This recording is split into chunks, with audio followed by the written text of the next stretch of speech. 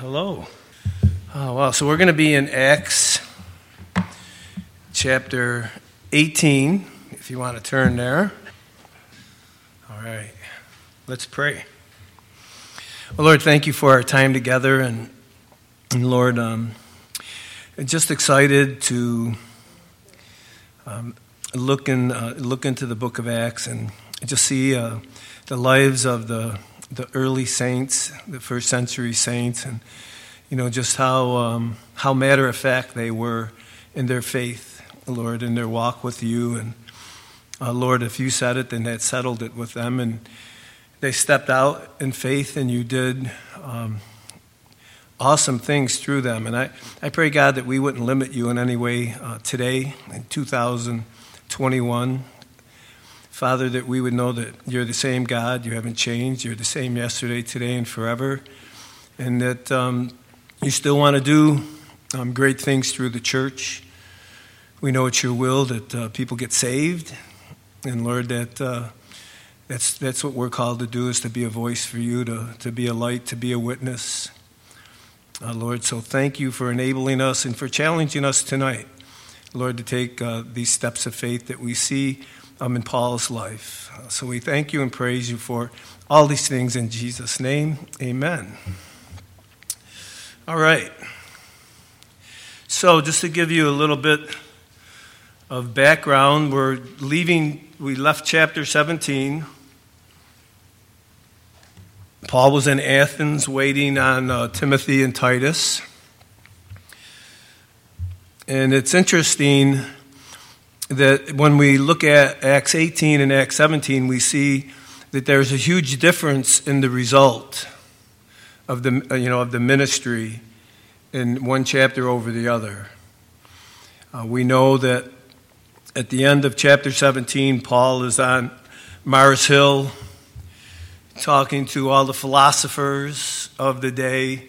And it's interesting, they used to just go hang out there and talk about the latest thing going on. It was nothing better to do but just compare IQs, I guess, and just talk about the latest, whatever it was, the latest religion, the latest anything, that they would just sit there and talk about it. And what I want to do is I want you guys to think about that a little bit. I'm gonna give you not my thought, but I want to share something that Pastor John Corson had mentioned in his in the beginning of his look at 1 Corinthians, because I want us to see the difference in the ministry towards the end of Acts 17 and what happened in Acts 18. And the reason why I want to do that is because we're going out on Sunday nights and we're sharing the gospel, and we're always trying to think of what to say, how to break the ice. We have these tracts to hand out and everything. But, we're going to see that the difference is, just talking about Jesus Christ and Him crucified. That's the difference. And if you want, you don't have to turn there. I'll read 1 Corinthians chapter 2, verses 1 and 2. And reading 1 and 2 Corinthians gives you a little bit of insight of what's going on. And when Paul is at Corinth, where he's leaving Athens now, the end of chapter 17, and he's going to be in Corinth for a year and a half. So he's there for quite a while. So this is what he writes in 1 Corinthians 2, verses 1 and 2. He said, "I, brethren, when I came to you, did not come with excellence of speech or of wisdom, declaring to you the testimony of God, for I determined not to know anything among you except Jesus Christ and Him crucified." So at the end of Acts 17, we see Paul going to Mars Hill in Athens. All these intelligent people are there, and they want to hear what they call Paul this babbler, because Paul has been sharing the gospel in Athens, and now they want to hear what this new thing is. So they invite him up to Mars Hill to present, his thoughts. So something that Pastor Corson points out is that Paul refers to these different altars that he saw throughout Athens, dedicated to various deities. But he opens his message by saying, "The unknown God to whom you have dedicated an altar is the God of whom I want to speak." So he starts out okay, but he goes on to say that as he delivers his remarks to the Athenians, explaining the true and living God, Paul quotes their prophets, discusses their philosophy, and alluded to their culture. But the success of his sermon was very minimal. If you look at the end of Acts 17, most of those that heard Paul kind of mocked him out. Others said, "Come back later. We'll hear more. Just come back and we'll listen to you, again." And a handful believed. So here's what John Corson believes is the reason why things didn't go that well for Paul. He suggests that a careful reading of Acts 17 shows Paul never mentioned Jesus Christ crucified. Okay, and this isn't a knock on Paul, obviously, right? This is, Paul is a man who learned just like we did through experience. So, this is not a knock on Paul for sure. He never mentioned Jesus Christ crucified, although he alluded to the resurrection. He never stated straightforwardly and with simplicity that Jesus had died for their sins and had risen from the dead. Instead, he tried to be philosophical. He tried to be professional. He tried to be relatable. Doesn't that sound familiar? Isn't that what we try to do at times? We try to meet people on their intellectual level, wherever they're at. Or, we try to be relatable. Oh, I could relate to that. Or can you, and the thing is, the reality and what the comparison here is, and the point that Pastor John is trying to get across is that, all of that is fine and dandy, but the reality is, it's all about Jesus Christ and Him crucified. And thinking of, the outreaches and thinking, we have all these different things we want to say, we just need to keep in mind that the message is Jesus Christ and Him crucified. Do you know Jesus? Do you know that, that He's the Savior of the world? Just giving them the gospel and love. And, this challenged me because I'm going from, one driveway to the other, and I was with Jane, and in my mind I'm trying to think, I'm going to have to change this up a little bit, with a track or something like that. Instead of just, going there and just asking people if they know that Jesus loves them, that Jesus died for their sins, just sharing the gospel with them. Because that's what's going to prick their heart. That's what's going to prick their heart. So, Paul leaves Athens, and the next stop is Corinth. And from the two verses I read, you can see that, Paul changed his mode of operation radically. Okay? He forsook the flowery speech, and he talked about Jesus Christ and Him crucified. And guess what? Many responded. There was a church founded in Corinth. There wasn't a church founded in Athens. So you could see the difference. So yes, it's true that the church at Corinth, they had their share of problems, right? You guys read 1st and 2nd Corinthians lately? Yeah, they had their problems. You know what? We have our problems. We're the church. We're flesh and blood. We have problems. But the fact remains that a great church was started when, in contrast to what he did at Athens, Paul simply preached Jesus and Him crucified. And I know it sounds simple, very simplistic, but that's where the power is. The power is in the blood. It's Jesus Christ and Him crucified, that God raised Him on the third day, and that He's seated in the heavenlies, making intercession for us, that God loved us so much He gave His only begotten Son. So it challenges me when I look at this, and I look at Paul, and we revere him because of the man he was, the man of God he was. But when he fell off the horse on the way to Damascus, he didn't become perfect. When we got saved, we were perfect in God's sight, right? But when we got saved and we started to grow, and we can learn so much when we just look at people And, we read the Bible, we read through the book of Acts, and we see men and women like us learning the same way, growing in Christ the same way we did. And I really believe that this was an opportunity for Paul to grow, and you can see the difference in his attitude when he, in those two verses in 1 Corinthians 2. So the point is obvious, right? It's blatantly obvious that simply preaching Jesus Christ and the cross. In Mark 16:15, Jesus said, and he said to them, "Go into all the world and preach the gospel to every creature." What's the gospel? Jesus Christ and him crucified, right? Preach the gospel. Preach the gospel. You know what? And the gospel is not relevant. The gospel is not seeker-friendly. It's not. Next Sunday night, not when you knock on somebody's door, if you want to prove this point out, knock on somebody's door, and when they open the door, tell them they're a sinner. Nobody likes to hear that. The gospel is not seeker-friendly.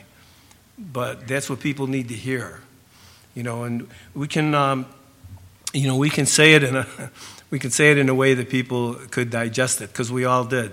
I know somebody, back in 1979, knocked on my apartment door and told me that I was a sinner and that Jesus loved me and he was my Savior, and of course, I was ripe for the picking, and I said, "Hey, come on in. If you can show me, I'll believe it." And I was Catholic, and I believed that everything that I did up to that point in my life, God was just getting even with me. So when they told me that God loved me, and they had a Bible in their hand and said they could show me, I was like, yeah, well, okay. And I got saved that night. But they were really straight with me, and I love that. I love that. That's how we need to be. So Acts 18, Paul he's finishing up his second missionary journey. He's ministering at Corinth now. He just left Athens, and we'll see as we start reading in the chapter 18 that he's going to end up in Corinth. The time frame that he's there is a year and a half. And while he's there, he writes 1st and 2nd Thessalonians. And just to give you a little bit more perspective time-wise, at this point, the book of James and Galatians has already been written. So, there's a lot of good things. I mean, there's things happening, a lot of good things happening. And I'm not gonna go from chapter 1 of Acts through to where we are. I'm going to mention some things that have been going on up to this point. And God is doing amazing things through the lives of these men and these women that we've been reading about. And I pray that when you guys read through the book of Acts, that you see yourself there. That you see yourself there, because these men and women were called by God just like we are, filled with the same Holy Spirit that we're filled with. And they did awesome things for the Lord simply because they trusted him. They made themselves available. They weren't influenced by the culture around them. They were separate. And, there's a lot of weird things going on around us, and we try to figure out, what could we do? What could we do? What we can do is share the gospel, because that's the solution. And I know it might sound overly simplified, but the solution to what's going on in the world today is Jesus Christ. He's the Savior of the world. And he's commissioned us, just like he commissioned Paul and Timothy and all these folks that we read about. And the reason we're reading about them is because, God wanted us to see what it looks like. What does Christianity look like? Well, read the book of Acts and you really get a clear picture of what Christianity looks like, how it acts, what it says. Pretty interesting stuff. So a lot has happened up to this chapter. And, just briefly, Paul's first missionary journey, the Jerusalem Council. I mean, think of what happened there. They settled the issue of the Gentiles being saved, put some expectations on them, realistic expectations. settled the issue of circumcision. This is like church history is so much better than world history. World history is cool, but church history just has so much meat to it, so much power to it. The reality of what God's doing in the world when you look at church history, especially through the book of Acts. Paul goes on his second missionary journey. Paul and Barnabas separate, and as a result, there's 2 missionary teams instead of one. And the focus turns now to Paul. The Macedonian call in chapter 16. Think about this. The gospel extends from Asia to Europe on foot. These guys walked around, or maybe on a donkey, or maybe a horse or something, a wagon. But, they got around. When you think about it, to another continent. Lydia gets baptized at Philippi. Paul and Silas are imprisoned. And you guys know what happened. They're worshiping the Lord in the very lower part of the prison in stocks. And if you remember the last time we talked about this, they were worshiping the Lord, and God starts tapping his foot to the worship, and there's an earthquake. And the chains fall off of their hands, and they're set free. The jailer gets saved. His family gets saved. They minister in Thessalonica. They minister in Berea. Then, of course, in 17 at Mars Hill, and it brings us to where we are now in chapter 18. So there's a lot going on in the church up to this point. God is really, he's doing a powerful thing in the church. People are getting saved. People are getting healed. It's amazing to see that. Acts 18, let's read verses 1 through 5. It says, after these things, and these things were the events that happened at Mars Hill, Paul departed from Athens and went to Corinth. And he found a certain Jew named Aquila, born in Pontus, who had recently come from Italy with his wife Priscilla. Claudius had commanded all the Jews to leave Rome, so they left Rome and they ended up in Corinth. And he came to them, that's Paul. So because he was of the same trade, he stayed with them and worked. For by occupation, they were tent makers. And all the young rabbinical students in that day all had a trade. So they were self-supported, of course. And Paul's trade was being a tent maker. And that's what Priscilla and Aquila did. So they ended up hanging out together and working together. And it says that he reasoned in verse 4 in the synagogue every Sabbath and persuaded both Jews and Greeks. And when Silas and Timothy had come from Macedonia, Paul was compelled by the Spirit and testified to the Jews that Jesus is the Christ. Right to the point, right? You can almost see the difference in Paul. He's just testifying to the Jews that Jesus is the Christ. So Paul came to Corinth in his second missionary journey, and he's going to come back on his third missionary journey. And, his ministry there was very effective, in spite of all of the challenges that he had. And that's what even makes it more intriguing when you look at what's going on here, is that it isn't like everything, like Paul is just skating through and there's no resistance, everything is just going fine. In spite of all the challenges, the Lord is working. And sometimes, I get challenged by certain things in my life, and it's like I don't want to go through that challenge, or I want to take a break. Lord, I need to go get away in some mountain or whatever. But you know what? There's going to always be challenges in our walk with the Lord, in our relationships with other people, our family members, our wives, our husbands.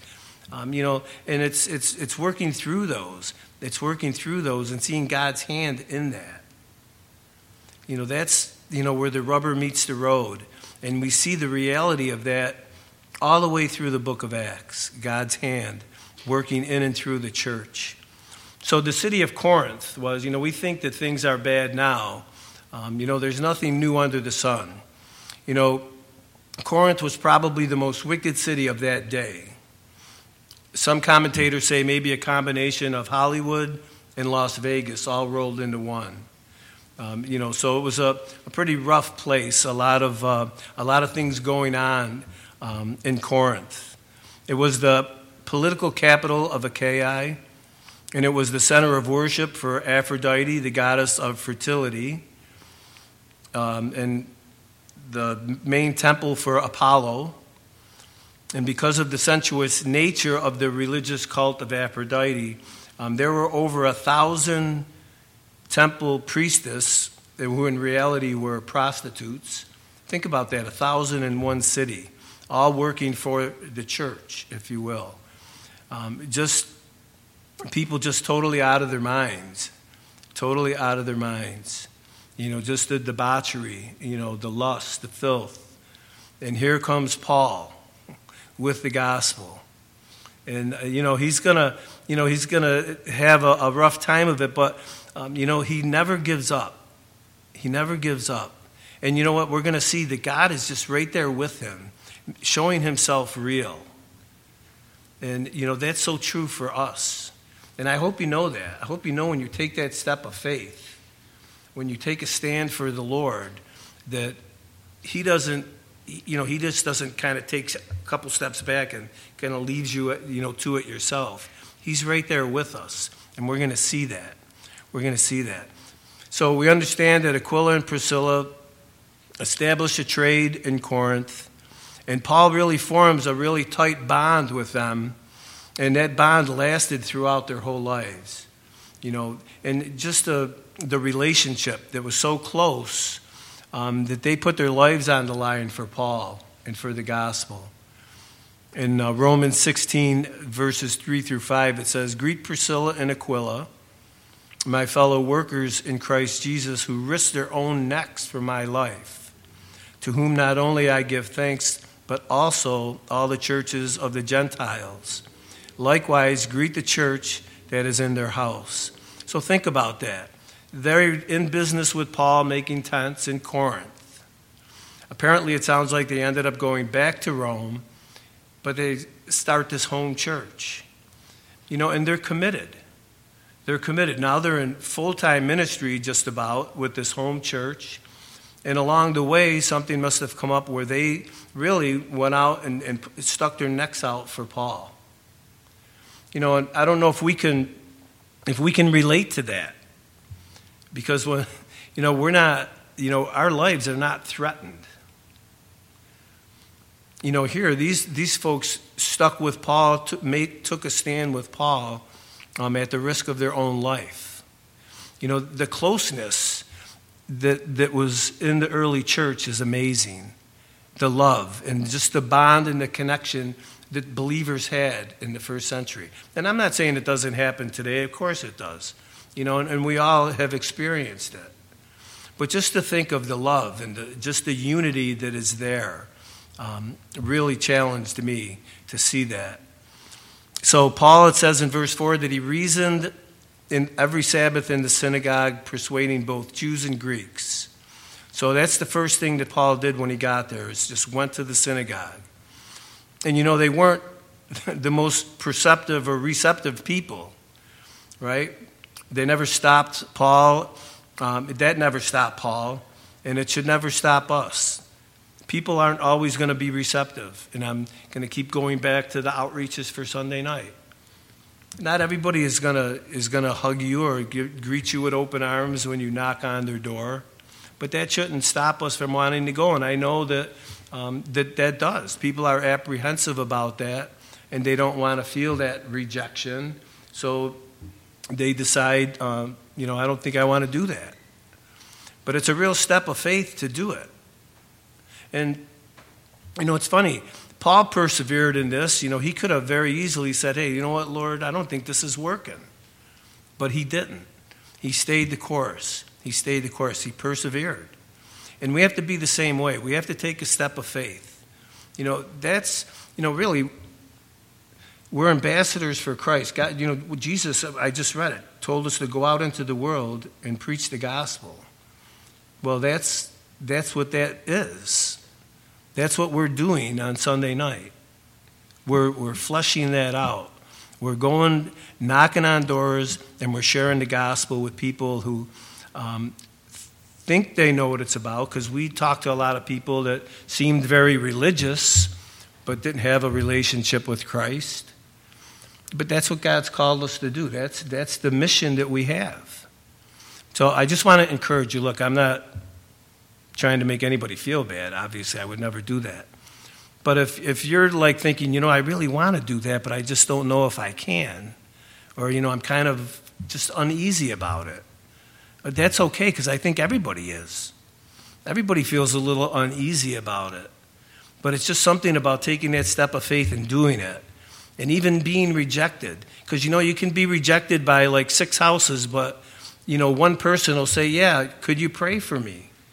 Yeah, of course. Oh, yeah, I'll take that track. I've had all these questions.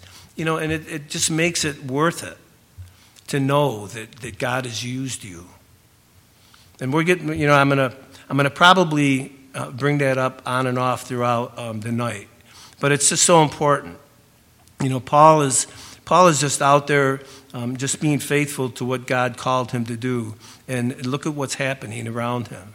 And, guys, that could happen with us. That could happen with us. We just need to trust the Lord. We need to trust the Lord. So in verse 5, it says that Silas and Timothy had come from Macedonia, so they finally catch up with Paul. And it says, Paul was compelled by the Spirit and testified to the Jews that Jesus is the Christ. So Paul is compelled. And that word compelled means to be constrained. And he's constrained by the Holy Spirit to testify to the Jews that Jesus is the Christ. And I think that there's 3 important things that happened with Silas and Timothy coming back. Okay, one of them is that they brought some financial support from Macedonia. And you can read about that in 2 Corinthians 11 and in Philippians chapter 4. And because of this gift or this support, it freed Paul up, because now he didn't have to, he doesn't have to work. Now he can spend all of his time in ministry, full-time ministry. The good news about the steadfastness of the Thessalonian church, I believe, refreshed Paul. Hearing that good news about what was going on in the church in Thessalonica. Paul was like their spiritual father. And he's hearing that things are going well. So, he's excited about that. And then their companionship would have been an encouragement for the apostle. He's there with, his fellow tent makers. But here comes Timothy and Silas. These guys have been through a lot up to this point so far. And Paul is just excited that they're there. And I really believe he even felt a little bit more confident. And, don't underestimate your relationships here at the church, because you never know just, what effect you have on people in the church. I'm looking around the room, and I know a lot of you. And, it's just, I look forward to seeing you guys, because there's something that's a little different about each one of you that, that I just enjoy. And hopefully some of you feel the same way. No, I'm just kidding. But, there's just something about the body of Christ. And I really believe that, when these guys showed up, that Paul was like, oh, man, it's so good to see you guys. Man, let me tell you what's been going on. And they're saying, well, Paul, let me tell you what's going on. And they, we got the support. You don't have to make tents anymore. You can just spend your time, ministering the word. Just the excitement. And, I pray that you guys experience the same thing with the body here and your other Christian friends. So verse 6 says, but when they opposed him and blasphemed, so now, of course, here comes the resistance. So they opposed him and blasphemed him. And it says that he, Paul, shook his garments and said to them, your blood be upon your own heads. I'm clean. From now on, I will go to the Gentiles. So this whole thing about, Paul is just took it, it's just a gesture, to just shake your clothes at the person. And, it's just saying that, okay, that's it. I'm moving on. I'm moving on. And I don't believe that, Paul was angry or disappointed by this rejection. I mean, he's been on and off up to this point throughout the book of Acts since he started ministry, and he's been rejected quite a bit. So this is, just another rejection, but he doesn't take it personal. Once again, Sunday nights, knocking on the door. Hey, somebody tells you get lost. Don't take it personal. Don't take it personal. I don't think Paul did. And, it doesn't seem like he got discouraged either. And we're going to see that more evident as we move through the chapter. And you know what, saints? Don't let people's response to you affect you negatively, whatever the situation is. I mean, I have, I think a lot of us who wear Christian T-shirts, I've gotten some negative comments lately about my T-shirts. Get some positive ones. But you know what? Sometimes I think that, wow, sometimes the negative comments are more motivating than the positive ones. But, we just have to understand that Jesus said if they persecuted him, they were going to persecute us. But, that shouldn't stop us from taking a stand. That shouldn't stop us for opening our mouth, for being bold. You can see Paul knew that they weren't rejecting him. He didn't take it personal. And, guys, when somebody tells you to go to the next house or whatever, they're not rejecting you. They're rejecting the message. Don't take it personal. So that shaking of the clothing just signified like a disassociation. Paul was saying, okay, you know what? Have it your way. That your blood be on your own heads. And really, he got that, I think, there's a bunch of different references, but from Ezekiel's word about God's prophetic watchmen. And it's really a beautiful picture of what Paul is saying here. And one that the Jews could really relate to. It isn't like they had to guess or try to figure out what Paul was telling them. Okay, so in Ezekiel, I'll read it to you. You don't have to turn there. Ezekiel 33, verses 1 through 7. It says, "Again, the word of the Lord came to me, saying, Son of man, speak to the children of your people and say to them, when I bring the sword upon the land, and the people of the land take a man for their territory and make him their watchman, when he sees the sword coming upon the land, if he blows the trumpet and warns the people, then whoever hears the sound of the trumpet and does not take warning, if the sword comes and takes him away, his blood shall be on his own head. He heard the sound of the trumpet, but did not take warning. His blood shall be upon himself. But he who takes warning will save his life. But if the watchman sees the sword coming and does not blow the trumpet, and the people are not warned, and the sword comes and takes any person from among them, he is taken away in his iniquity. But his blood I will require at the watchman's hand. You, son of man, I have made you a watchman for the house of Israel. Therefore you shall hear a word from my mouth and warn them for me." And that's exactly what Paul is doing. And when he's telling them, hey, you know what? Your blood's on your own head now. I've told you the truth. I've warned you about what's coming. I've warned you about the fact that you guys have already missed the Messiah, but salvation is still available. So they've been warned. Paul's that watchman. And you know what? So are we. And I don't know if I'm taking a little spiritual license, but you know what? God has given us the message that people need to hear. We have the warning. We're the ones that warn people if they die without Christ that they're going to hell. Does anybody in this room believe that hell is not a real place? Is there anybody in the room that doesn't believe that hell is the way the Bible describes it? Because if we really believe that, we know it's a real place and we know that people go there when they die without Christ, that should motivate us to step up our watchmanship, if you will. You know, we certainly don't want the blood of somebody's, on us. You know, we got to be faithful to share the word. So, you know, we have that same responsibility today. So, the verse represents another step too. Is we know that slowly but surely Israel is getting, is kind of fading, and the ministry is becoming more and more to the Gentiles, because Israel just continues to reject Jesus as the Messiah. So in verses 7 and 8, now it starts to get to be, they should really make, they can make like almost a sitcom out of this. And maybe it might not seem that way to you, but it was just kind of humorous to me. In verses 7 and 8, so now they kick Paul out, right? So Paul tells them, hey, you know what? Later for you guys, I'm going to go to the Gentiles.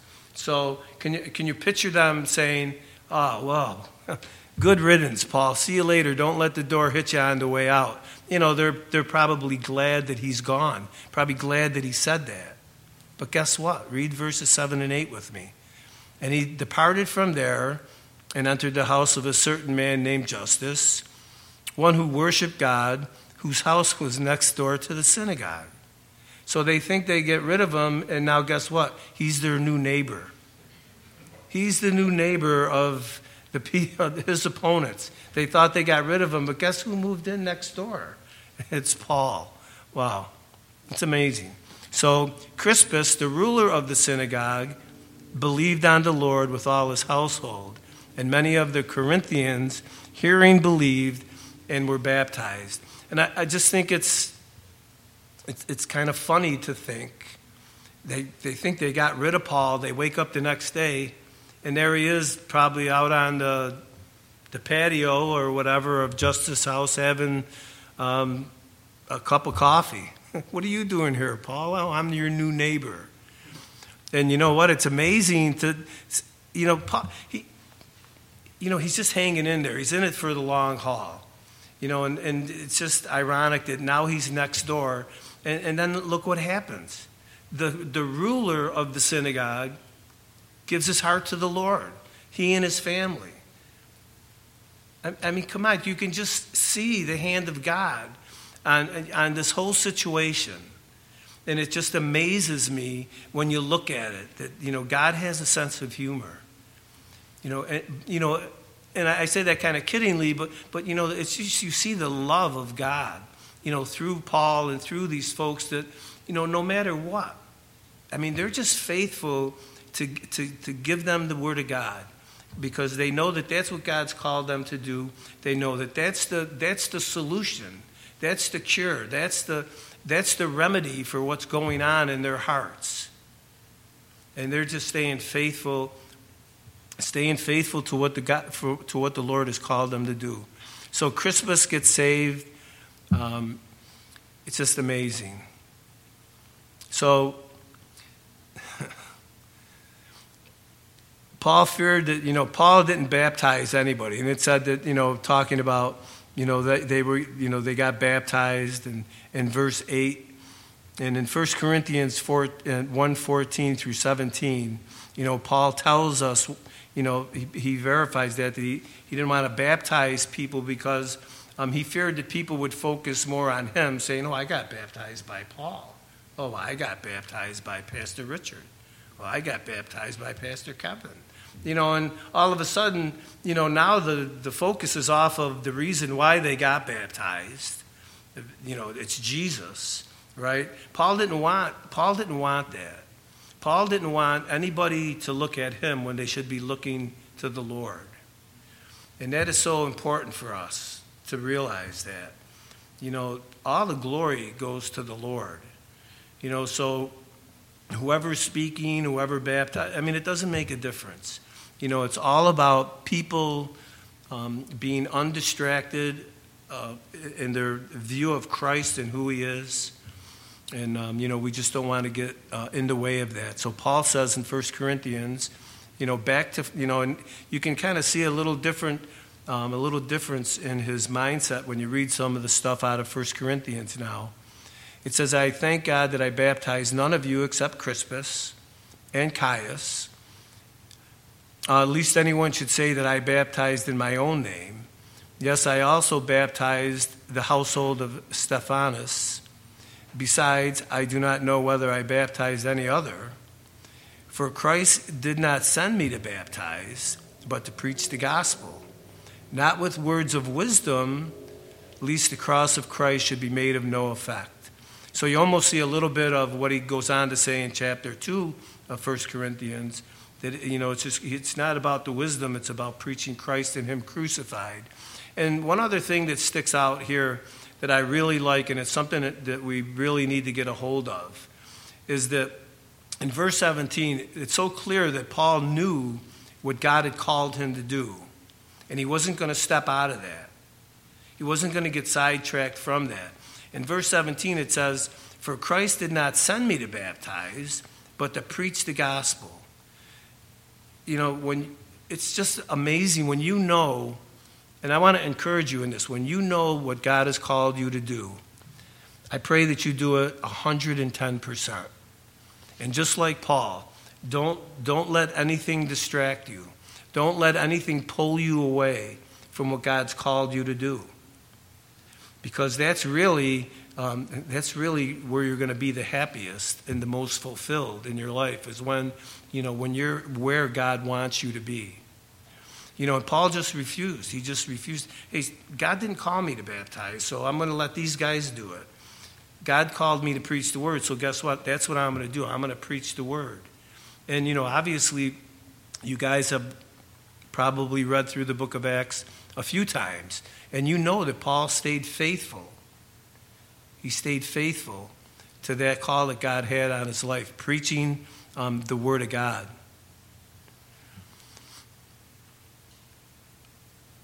So think about it. If you can kind of picture this in your mind, and you probably could, because, we go through this. Everything that's happening now around Paul in his life, the ministry, some of the stuff that we talked about that's happened up to this point, every day there's a new challenge. Every day something new is coming up. Paul goes into the synagogue, they blow him off. He has the opportunity to go into full-time ministry, not having to work. He ends up moving in with Justus next door to the synagogue. Everything is just changing day in and day out. It's something new every day. And there's a sense of excitement there because, what's God going to do tomorrow? What's he going to do the rest of the afternoon? And it's so important for us to pray. Lord, we just want to see your active hand in our lives, in our day. We want to see, you in what we're doing today. And, he's there. He is there. He's there active in our lives. We just need to take the time to look for it. And I'll share, this is kind of, it kind of drives home the point. We were driving around Penfield looking for a house. So it's kind of funny because Marianne didn't want to do it, but I wanted to do it. So we're driving around. So we're on our way back home, and we hear this, and all of a sudden we hear a thump, thump, thump, thump. So we thought we had a flat tire. So now I'm thinking, oh man, we should have been home. Here I got to take us out driving around, right? So I look, and it looks like a 1/4 inch extension for a socket, and it's stuck in the tire. So every time I go over it, it goes thump. So it's not a flat tire. I have this thing in it. So the next day, we're praying about what we're going to do. So we're going to go to the dealer, and we're going to get the tire fixed.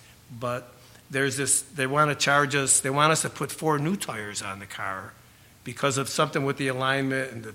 And I'm not a very mechanical guy. So the long story short is we're on our way there, and we're praying about it. So we're almost there. And then I hear this, something hits the bottom of the car, and that thing flew out of the tire. And now the tire went flat. So now we're near Home Depot on Jefferson Road, so I pull in. Now keep in mind, we're thinking if we make it to the dealership, it's going to be like $400 for tires. So we call the automobile club. We never use it, so we said we'll call them, we'll see what. So the automobile club guy comes. You know, he's a younger guy. So he's saying, hey, what's going on? And talking to him, and he says, we can plug this tire. And I said, really? I mean, it's a pretty big piece of steel in it. He said, oh, no, we can plug this tire at $10 and you're all set. And we're thinking, wow, because we're waiting for the guy to come, and we're doing our devotions in the car while we're waiting. And I told Mary, let's just pray, maybe, who knows what's going to happen. And this guy shows up, so he plugs the tire. We give him the $10. I didn't have a lot. I had a few extra dollars, and I said, here, take it, man, because this is like, you're a blessing. I can't believe it. But, it's just amazing what God did, right? We prayed. We had no idea what we were, should we be going. We felt that's what we should have done. And really, literally, God stopped us from getting there and had this guy come and really bless us, really. So, you never know. But, somebody might have just kind of thought, oh, wow, we were just pretty lucky. But you know what? We're doing our devotions, we're praying, and this guy shows up. I mean, it's just amazing to see that. And you know what? God wants to do that all the time, and we're seeing it here on a different scale, obviously. But this is Christianity. This is walking in the Spirit. This is keeping in step with the Lord. I mean, you don't have to be going into a synagogue or going knocking on doors all the time to keep in step with the Lord. It's good when it happens during the course of the day, right? When you see God working in the course of your day. Not just a rare occasion, but just including God in your day. And I'll tell you what, that's exciting. And it's so hard not to ask the Lord, Lord, this is how we want our lives to be, God. We want to be in the front lines. We want to be leading people to you. And he's saying, well, you have an opportunity every day. Every day we do. We have an opportunity. And, this could be like a mirror, and I'm talking to myself. I mean, I hope you guys realize that. I mean, this is stuff that's challenging me all the time. All the time. That, God, I just want to do more for you. I want to see you working in my life. I want to see you working in the church. Healing people, getting people saved, just having people catch on fire for him. And so here's Paul. Paul said in Philippians 3:14, and we'll close with this. He says, I press toward the goal for the prize of the upward call of God in Christ Jesus, right? Philippians 3:14. Paul is just moving forward, regardless of what's going on. He's moving forward. And it's just amazing. Verses 9 through 11, the Lord is going to speak to Paul now. He's going to put his arm around Paul, and he's going to speak into his life. He's going to encourage him. And, it really just blows me away because how many times has God done that with you? Maybe it hasn't been an audible voice, but God has spoken to your heart that, hey, I'm here, I'm with you. Going through a difficult situation. Hey, I'm with you. You're not in this alone. I'm with you. So here's Paul. He's been through, he's already been stoned and dragged out of Lystra, right? Dragged out. They thought he was dead, right? He's been, persecuted through his ministry. And listen, it's just amazing. Verses 9 through 11, it says, now the Lord spoke to Paul in the night by a vision. And he said, don't be afraid, but speak. And do not keep silent. Why? For I am with you, and no one will attack you to hurt you, for I have many people in this city. And he continued there a year and 6 months, teaching the word of God among them. So up to this point, like I said, Paul's been, he's been through some pretty rough situations. But, God is with him. God is with him. And, the Lord says that for I have many people in this city. And I want to leave you with this thought. Sunday, and I'm kind of stuck on this Sunday outreach thing, okay? So bear with me. Okay. So he's telling Paul, hey, don't worry. Nobody's going to attack you. Don't keep silent. I'm with you. There's many people in this city. For I have many people in this city, right? So he continued there. It tells us how long he continued there. So we need to understand that when there are people, we've been praying for this neighborhood for 3 years since we started doing the outreaches. Don't you think that God has people in this neighborhood, in this community already, who the Holy Spirit has been tugging at their heart? Right? It's almost like they're, in a spiritual sense, they're there waiting for somebody to knock on their door. The Lord is telling Paul, don't worry, nothing's going to happen to you because I have people in this city that I'm already tugging on their hearts. And Paul, I need you to just stay faithful and speak the word to them. Christ and him crucified. Saints, there's people in these in these neighborhoods that we're going to that God is already working in their heart. And the only thing that's needed is somebody to say something to them, right? The gospel. To just look them in the eye and to tell them that God loves them. You know what that feels like because we all experienced it. We all were lost, right? We all were. Was anybody here born saved?